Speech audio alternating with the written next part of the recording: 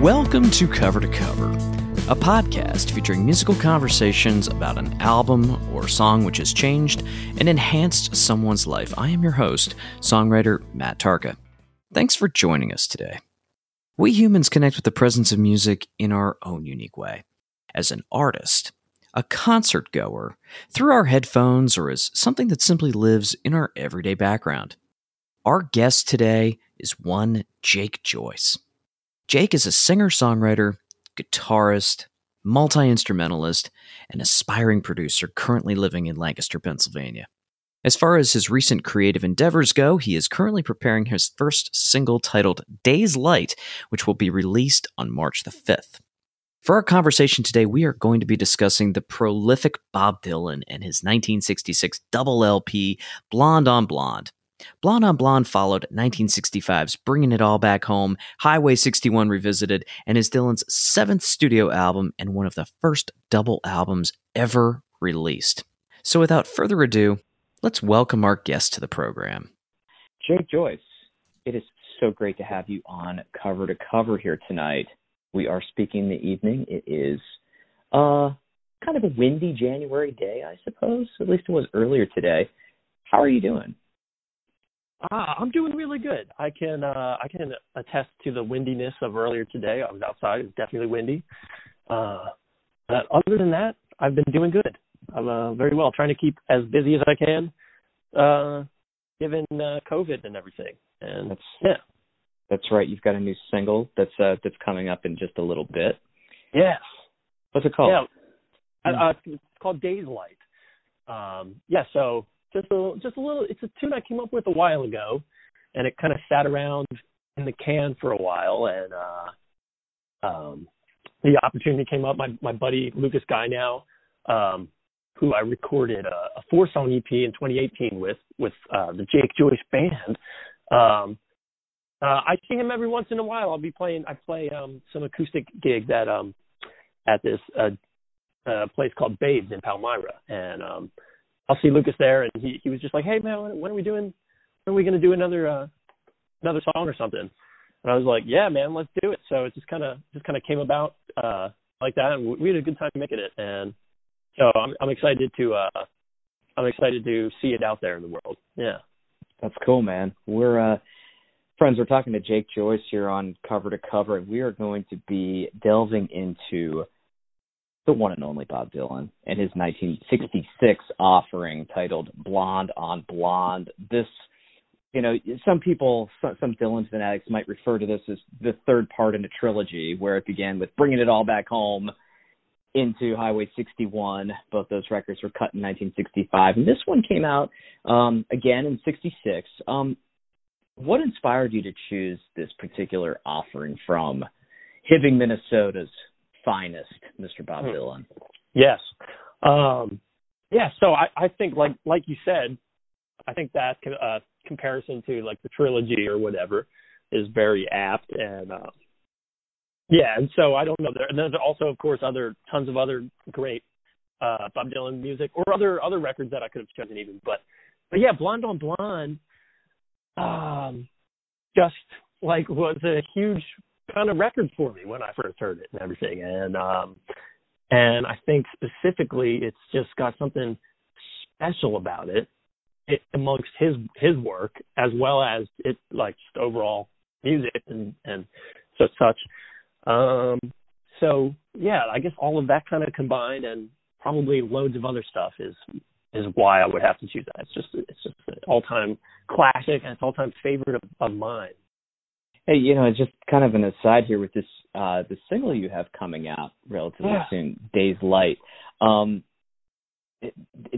a song that you're planning to release relatively soon, is it in any way inspired by Blonde on Blonde, or is it something completely separate that's part of the canon of songs that you have? Wow. Yeah, I mean, sonically, maybe in a direct way, I wouldn't say that it's really any specifically something that I could compare or anything like that. But yeah, I don't know. I do feel very like influenced by this record in specific, even just in like a general sense of sort of creative way or general like way that I conceptualize of things music that I create. kind of part of your vocabulary, so to speak. Yeah, maybe, perhaps. Yeah. Although I don't know. Like you probably wouldn't hear it and be like, oh, Bob Dylan, or maybe I probably not. Yeah. But it's all mixed in there, something like that.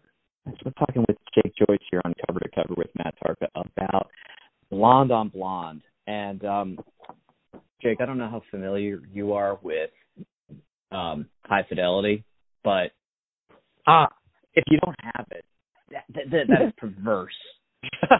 Don't tell anybody you don't own fucking Blonde on Blonde. Yeah. It's gonna be okay. Oh man. Yeah, I'm glad you brought that up. Yeah. That's a great scene from that movie. And I was thinking of that when I've been kind of meditating on this record for the last while now, and just thinking about it and different stuff in that. And I thought of that, and that's. But it's such a great record, and it made its way into that movie at least. So that's pretty cool. We have to talk about the players who are on this record now. There's a lot of, I believe, some conjecture as to who actually performed on the record, who didn't, and there was a collection of players. But can you tell our listeners who exactly played on the final cut, so to speak, or if you just want to talk about the players and in general that were responsible for helping craft these songs, that would be cool too.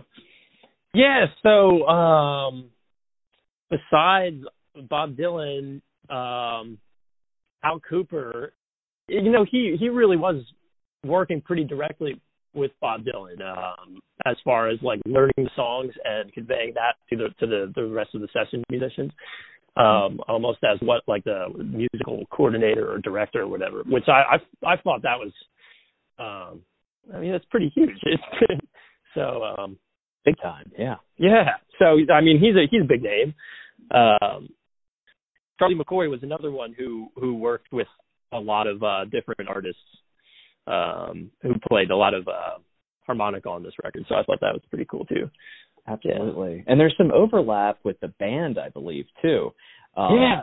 I think they were part of some of the original sessions that were happening at Columbia Studios, but then Dylan kind of overhauled, a good chunk of this record, but brought Robbie, as in Robbie Robertson, down with him to Nashville to play with these other session guys. It was kind of a unique scenario in that way. He didn't feel like Dylan, that is, didn't feel necessarily like he was getting what he wanted out of that studio session and then changed. I believe there's one track that we might talk about later on that made the final cut with the band, who was known as the Hawks at the time, but there were certainly almost two different records being constructed in the span of a year. Yeah, absolutely. And I guess the song you're talking about, Sooner or Later, yeah.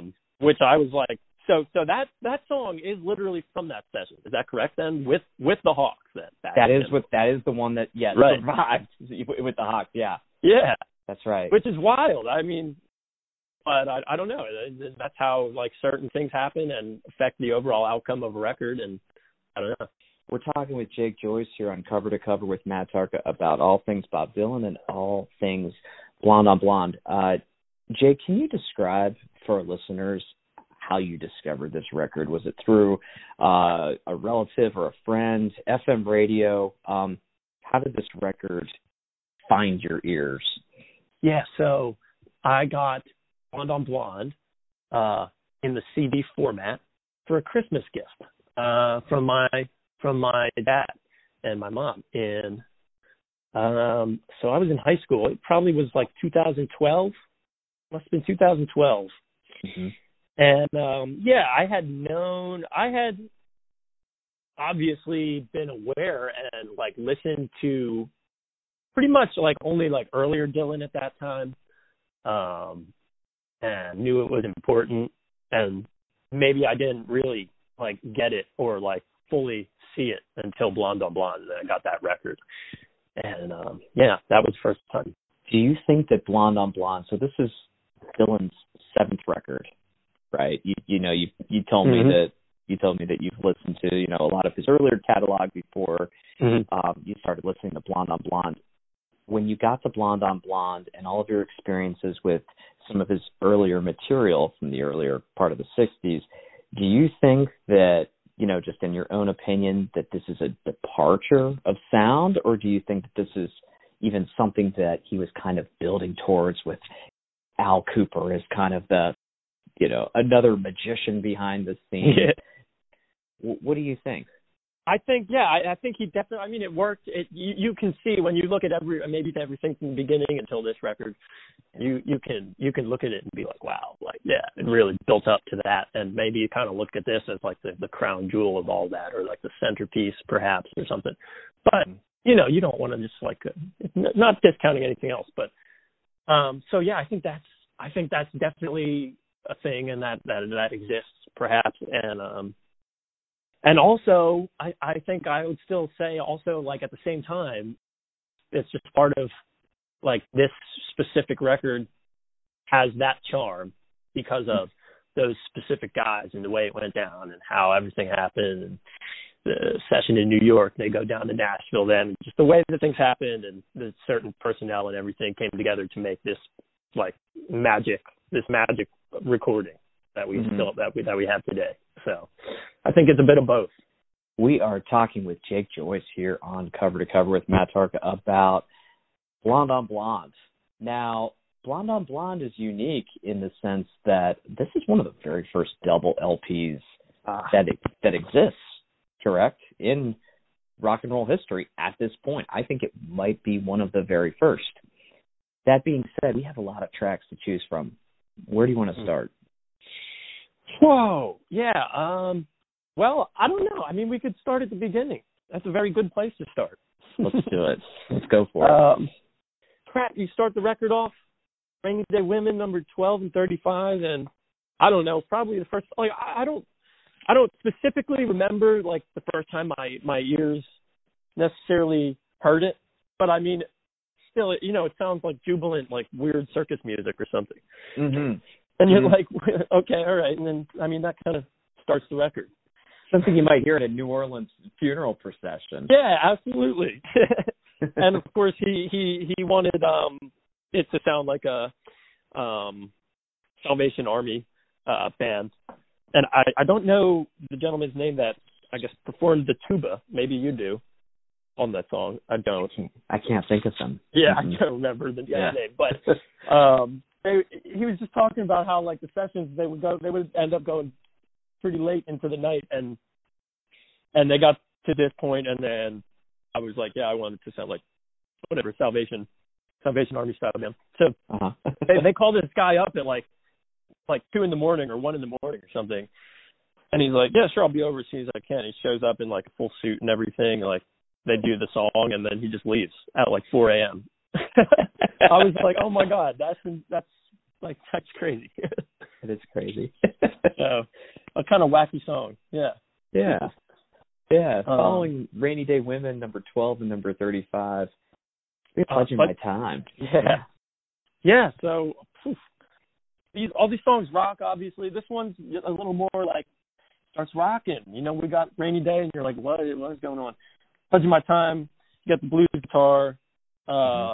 Robert Robertson playing his hot sizzling blues flicks, some other tunes on this track. What do you think about the drum tone of Pledging My Time? Oh, I was just listening an hour or so 2 ago. I had the record on and put my headphones on, and a lot of times I'm listening to this in the car. Yeah. And I've had a stereo copy, just this old beat up copy of it on vinyl for, I don't know, 5 or 6 years or something, and put it on, and the drum sound is it was really cool. It was definitely, in this particular version, it was panned off to the right, and I did specifically think of it as just, I don't know, man, it was perfect. It's just laying it down, and it's it's off there. It was off there in my right ear, and nice and dry, but definitely had a lot of character to it, and it's just amazing, the recording that was done for this, Yeah, it's a really nice, thwack, Yeah, and the snare very sound. bright, yeah. Right, yeah. A lot of definition in the symbols.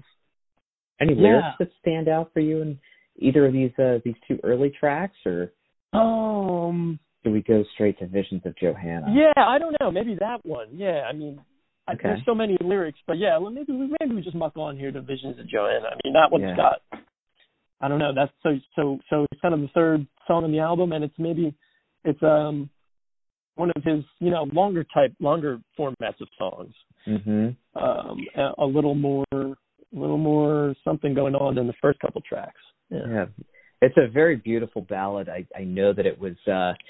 It always seemed to find its way into the the ballad slot of the second set of many Grateful Dead shows in the 90s.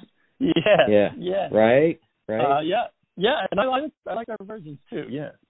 It's Al Kooper really shines in my book. There's a really it's loose yet like a militant sort of groove to it. I don't know how to explain it. Oh, I love that way. That was a good way. Yeah. But this is sort of where we're sort of getting some hints as to, how do I put this? Some dalliances in Dylan's life. He's calling some women out by name. There's Mona Lisa, there's Louise, and this kind of ambiguous figure that's lurking, very very much in the picture of Johanna. I don't know. What do you think about many of these lyrical lines, like the ghost of electricity howls in the bones of her face? Yeah, it's amazing. Unbelievable. It flows, yet there's such an economy of words too. Which you don't really use that word to describe Dylan's lyrics, but yeah, it's funny that you just put it that way, because I was listening to XPN earlier, and there was an interview with Kurt Vile talking about John Prine, and I think the XPN person mentioned his economy with the words. And yeah, you know what? I don't know if I've really ever thought of, word economy. I mean, I'm sure but it's funny for it to come up twice like that. But yeah, I mean, maybe you wouldn't think of Dylan specifically like that. But yeah, that line, jewels and binoculars. Yeah, hangs from the head of a mule. Oh. I mean, this whole song is just it's kind of like it just hits you over and over in that way with many lines. And by the end, it's kind of, that's a heavy one. It is. I feel like the character is he's sort of playing off these experiences that are right in front of his face, yet he's finding a way, and pardon the phrase here, kind of staying socially distant from what's happening. Yeah. That's a good way to put it. Yeah. Yeah. I don't know. One of the masterpieces of this album, for sure, I would say. Yeah. The whole thing is, but, Yeah. There's another, little line in here that caught my attention, after listening to this song for probably the 5,000th time, is referring to the primitive wallflower freezing. And I couldn't help but think of, there's a deep cut called Wallflower, and you have Jakob Dylan that kind of, takes that noun and makes it his own. Oh, wow. Musical project. Wow, man. Yeah, that's so cool. I didn't even connect that, but wow. Yeah, that's another. It's just like a miniature, interesting textbook of. It's a beautifully written song. We are talking with Jake Joyce here on Cover to Cover with Matt Jarka about Blonde on Blonde.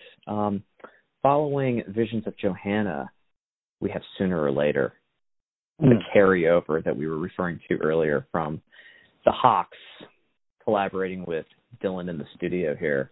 Beautiful grand piano on this track. How does the song speak to you?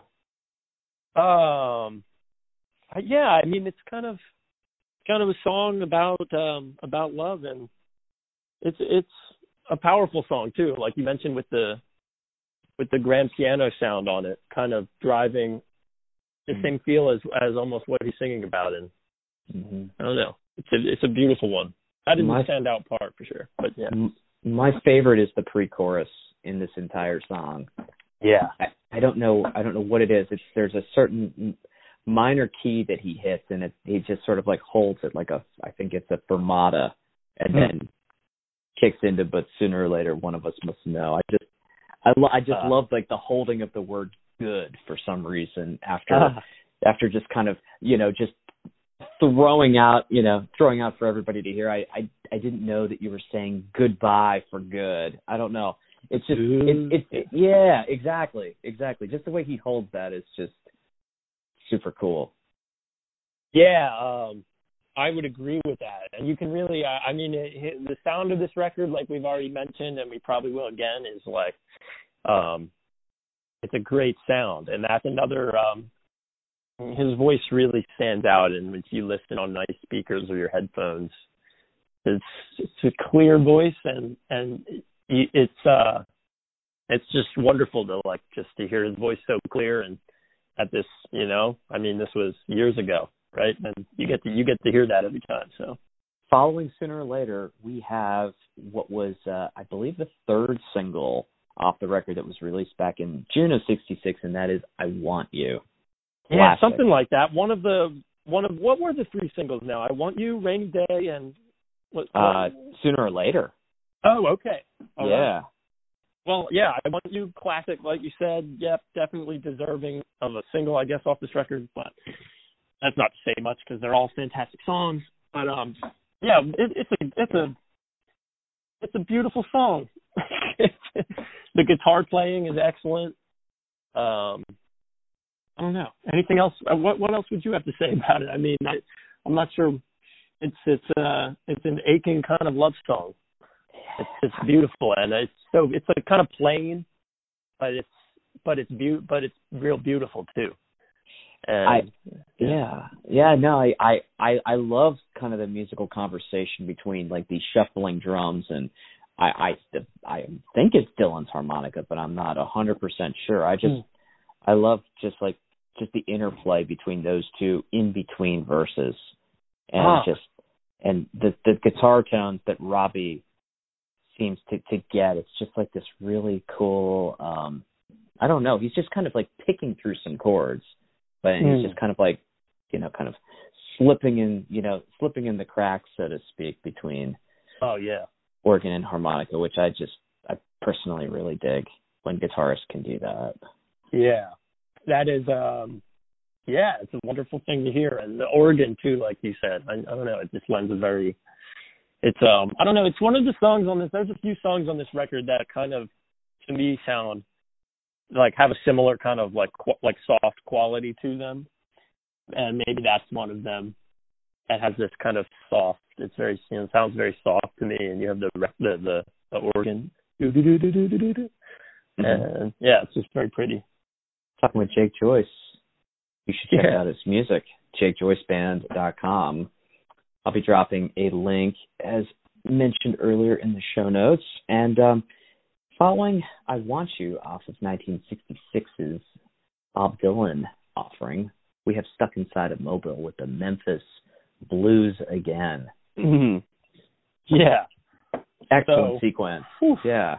Oh, man. So, yeah, I think, I just had the vinyl record on upstairs, and I believe one of us was "I Want You." So now we're on the second side of the first disc, I believe, right? Yeah. Right. Well, great song. We were just mentioning like the great guitar playing, but this one's got it again too. There's some beautiful guitar playing on this track, and another one that's quite vivid imagery and lyrically as far as what's going on, and a lot of lines I love in this song. I love the Ruthie says "Come see her" in her honky tonk lagoon. Love it. This is a second mention, interestingly enough, of the name Mona. We had Mona Lisa in Visions of Johanna, and then we have Mona again trying to tell him, the narrator, to stay away from the train line. She said that all the railroad men just drink up your blood like wine. Yeah. And I said, oh, I didn't know that. But then again, there's only one I met, and he just smoked my eyelids and punched my cigarette. Amazing. Amazing imagery. Yeah. It really is amazing. I had this record on last night, hanging out with my brother and a friend, and that one came up, and my buddy's like, I wonder if he if he meant to switch those around, smoke my eyelid and punch my cigarette. I'm believing it's intentional, but I love it either way. Yeah. Yeah, great song. Another one that the Dead did a lot too.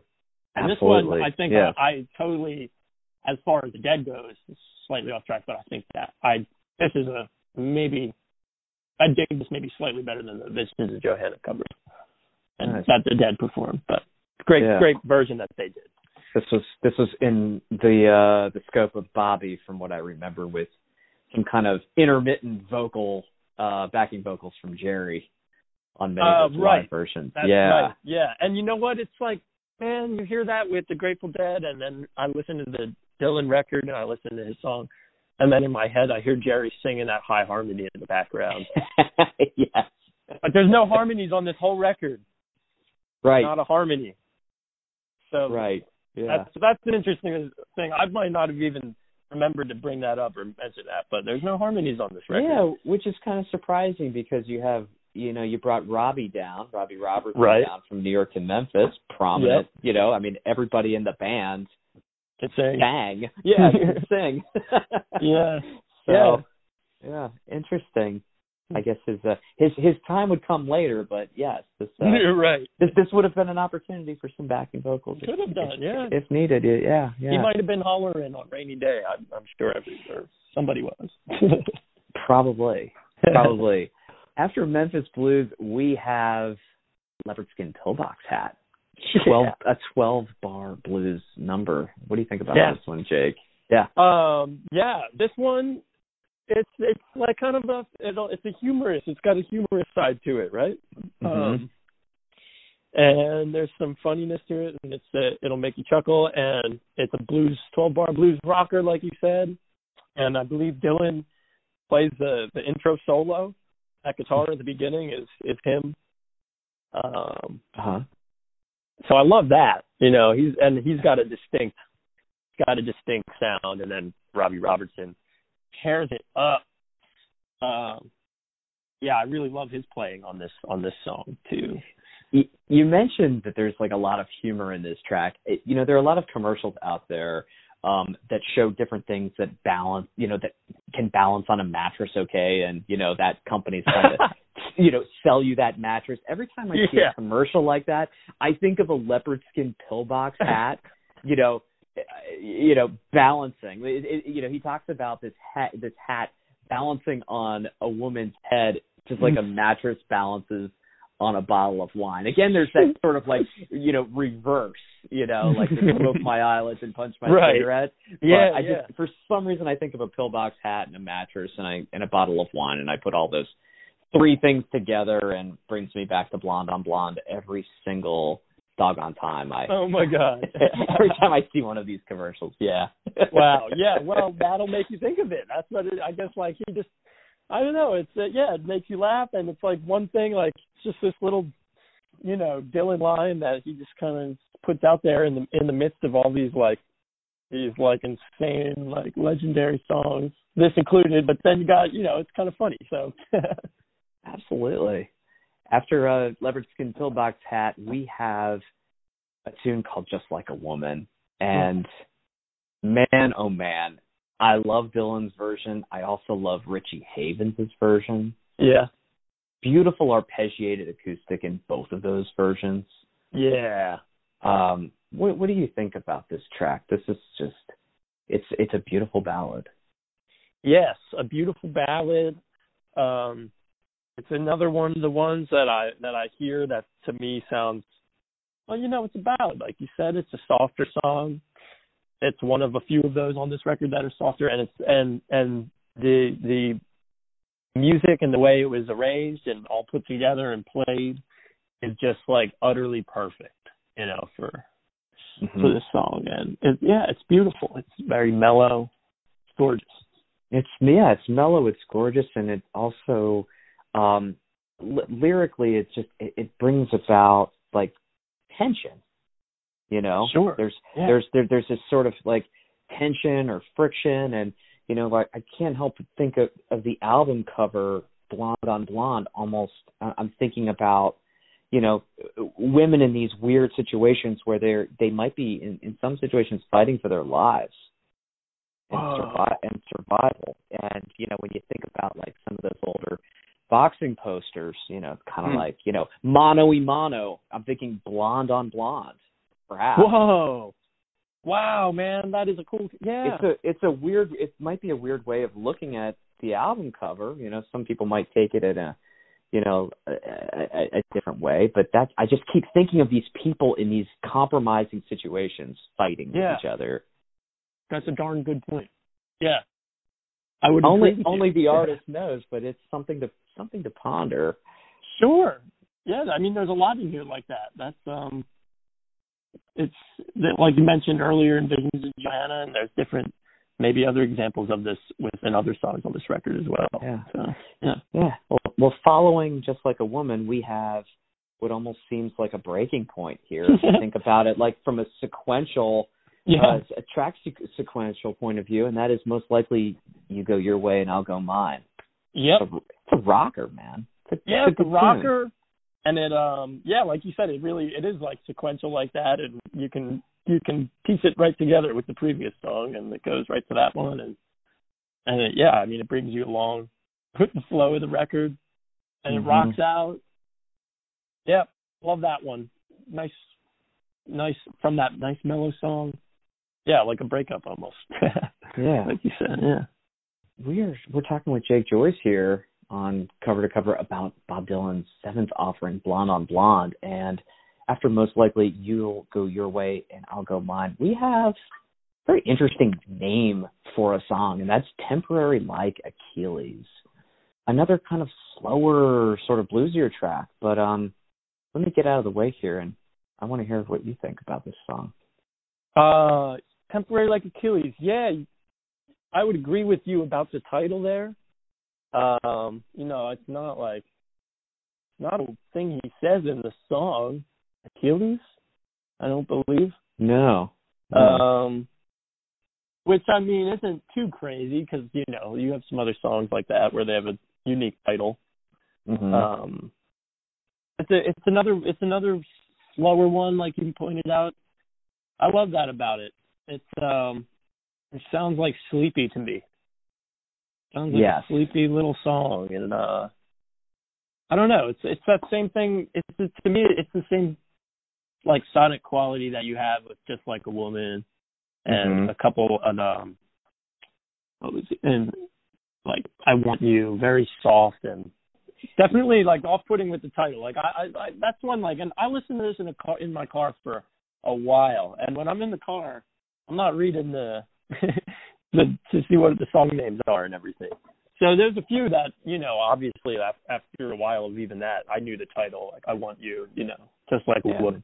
But that's a song where I'll be driving, I'm like, oh my gosh, I love this. I'm like, what is the name of this? Here's a random question for you, and this is about Temporary Like Achilles.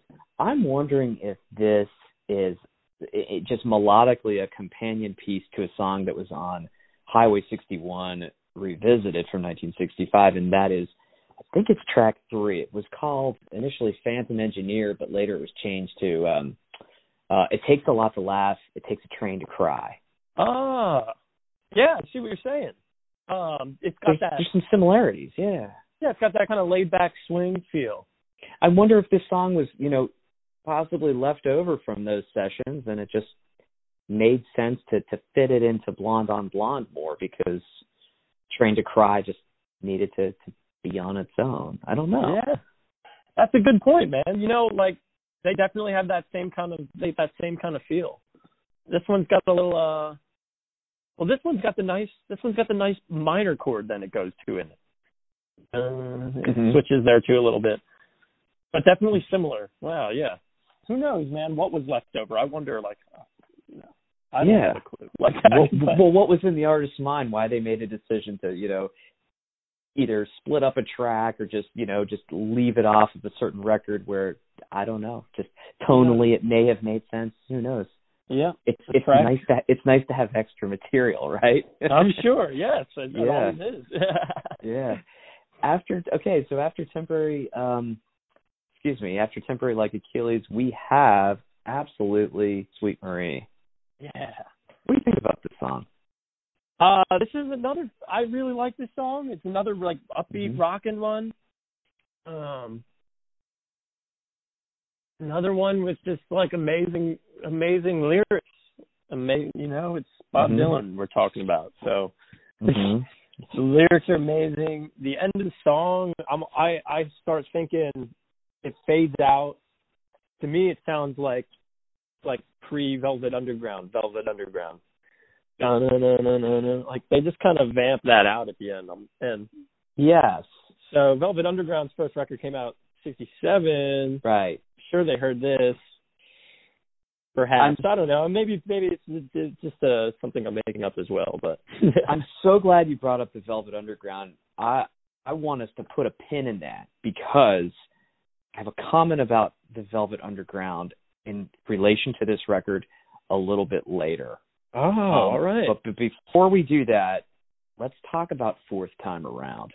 We slow things down just a hair here, and he's lyrically he's a little bit more buttoned up. He's not calling out Madonna or Mona or Louise. He's not giving away the farm here as to the kind of pain and anguish that he might be experiencing from one of these women, whether it's a friend or a lover in his life. What do you think? Yeah, it's got beautiful words. When I was through, filled up my shoe and brought it to you. Yeah. And you never wasted time. There's a certain Norwegian Wood kind of quality to this. Oh yeah. Right? That's funny. I was reading some where did I read that in something I was reading recently where they were talking about Beatles stealing and specifically Norwegian Wood and that song. So maybe that's the case. That there was a little. They kind of came out around the same time. Yeah. Where they were listening to each other. They were probably hanging out with each other a little bit. I'm sure. Yeah. We are talking with musician Jake Joyce, and I should also be more specific here, guitarist, songwriter, multi-instrumentalist. We're talking about all things Bob Dylan and his seventh offering, Blonde on Blonde. And moving from Fourth Time Around, we had a tune called Obviously Five Believers, which I think was a B-side on one of these singles. It's, we mentioned, Train to Cry a little bit from Highway 61. When I first heard this song, I'm thinking, wow, there's a lot of similarity here, melody-wise, with Tombstone Blues. And yeah.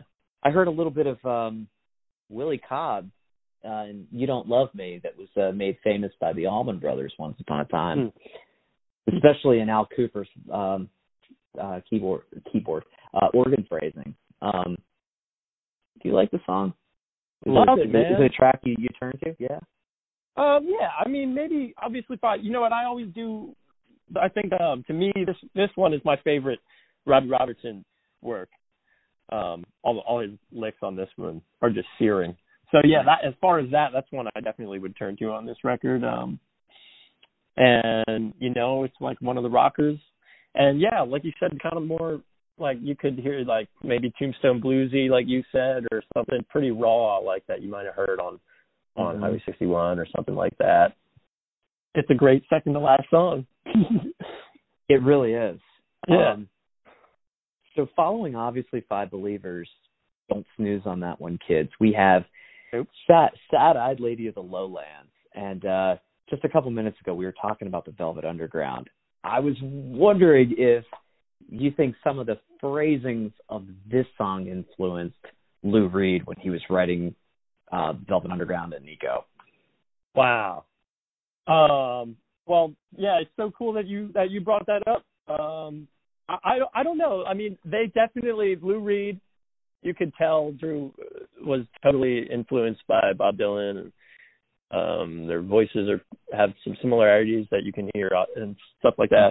Yeah. I can't say that I thought of that specifically, but probably has to be, right? Like, yeah.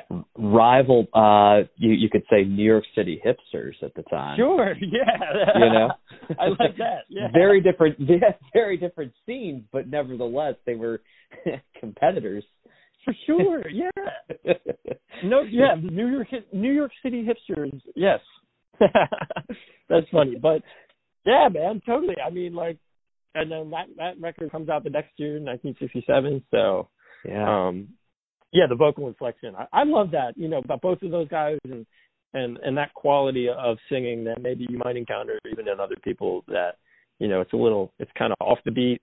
It's maybe behind the beat or in front of the beat or somewhere. It's not necessarily singing like that right on those lines, and it adds so much emotion to this kind of music, and especially with the lyrics that he's singing this whole time, and you put all that together, and it's really, yeah. And maybe this song, it's so slow and long, right? It's like 14 minutes long or something. At least, yeah. It is not for the faint of heart. If your attention span is 3.5 minutes, this one is just going to pass you by. Yeah, it's not 3.5 minutes. It's long. And as far as that, another fun story I encountered was how the band didn't exactly know how long the song was going to go for. I guess, and from what I've heard of Al Kooper speaking about it, was that they kind of peaked in their, you know, dynamics, whatever, 6 minutes in or something, and they're all looking for Dylan, and he just kept singing another verse, and just kept going, and it's kind of funny to me because it does just keeps going, but man, it is beautiful. There's like several crescendos kind of, and then when they get to the end of the song, it's a big crescendo, and it's perfect, and it's a really nice, it's a great ending song, and long. I love that. Absolutely. We're talking with Jake Joyce here on Cover to Cover with Matt Tarko. All things Bob Dylan, all things Blonde on Blonde. And Jake, I'd like to close our conversation by talking about cover art. So it's the 21st century. So much is digitized. There's still there's this resurgence in vinyl. People still buy things on cassette. People still buy things on compact discs. So no matter what medium you choose to listen to music, there is this prevailing thing that occurs with every release, and that is cover art. And when you look at the front cover of this record, what kinds of images are conjured up in your mind, if anything? Or is this just a simple photograph of Dylan in the moment? Yeah, probably. Maybe if I would first see this, I'm just maybe looking at that picture, and you kind of just see, it's this kind of blurry picture of Dylan looking maybe like he wants to go somewhere else or something like that. You know. There's some cinder block wall kind of off to your right. Yeah. It looks cold. He's got a scarf on, and he's like, all right, let's do it. He's got his hand in his pocket. Let's get this over with. Yeah, it's a great picture. And then maybe that, but after, of course, hearing it, knowing, and like all these songs, then I just start thinking of different places in the songs and the different places of each song and the different things he mentions in them and people and so forth and everything. And you look at it and you're like, wow, that's Blonde on Blonde. Nice. Yeah. I was reading something about the jacket that he's wearing in this photograph, and I'm pretty sure that he wore that same jacket for Blonde on Blonde, John Wesley Harding, that was cut in 1967, and then the record after John Wesley Harding. So this was certainly the go-to attire. Interesting. when he was thinking about album covers. I would grab that coat. It worked. Grab that coat. Yep. I'm cold. It looks cold, man. Yeah, that's funny. I did not know that. It's funny that you bring the coat up. So like I said earlier, I was hanging out with my brother and our buddy last night. And so I put the record on, and we were, then we started talking about it and Bob Dylan and everything. And he mentioned about the coat, and that apparently that coat is part of a whole suit or something that was like made up for like him and all of the Hawks. No kidding. Like, oh, that's right, because the Hawks were still dressing as that unit at the or time, something like that, and that it was that from some Canadian like tailor or something. Yeah. How about that? But it's funny that you brought the coat up, and I never heard anything about that or anything, and I didn't know what you said about it. You know, him wearing that on other records, but that's very interesting. Jake Joyce, it's been so fun hanging out with you. Thanks for coming on the program, talking about Blonde on Blonde. Thank you for having me. Thank you so much. It was quite a pleasure to talk to you about this, and I feel like, you know, I learned several things too. I love discussing this with you, man. All right, my special thanks to Jake Joyce for taking some time to stop by today. For all of you listeners out there, thank you very much, and please remember to hit that subscribe button on that device in which you listen to your favorite podcasts, whether it's Apple, Google Podcasts, Stitcher, Amazon, or wherever you dial into your favorite podcasts. Take a moment to tell your friends and even some of your family about our show. Let us know how much you like the show by giving us a good rating. That'll certainly help us appear higher in search results. And feel free to drop us a line at hello@covertocoverconversations.com. Intro and outro music of our podcast is produced by Jarrett Nicolay at Mixtape Studios in Northern Virginia. We hope you discovered some new music, perhaps rekindled your love for an old forgotten song, and shared a good moment with us as we continue to sonically explore a world from cover to cover.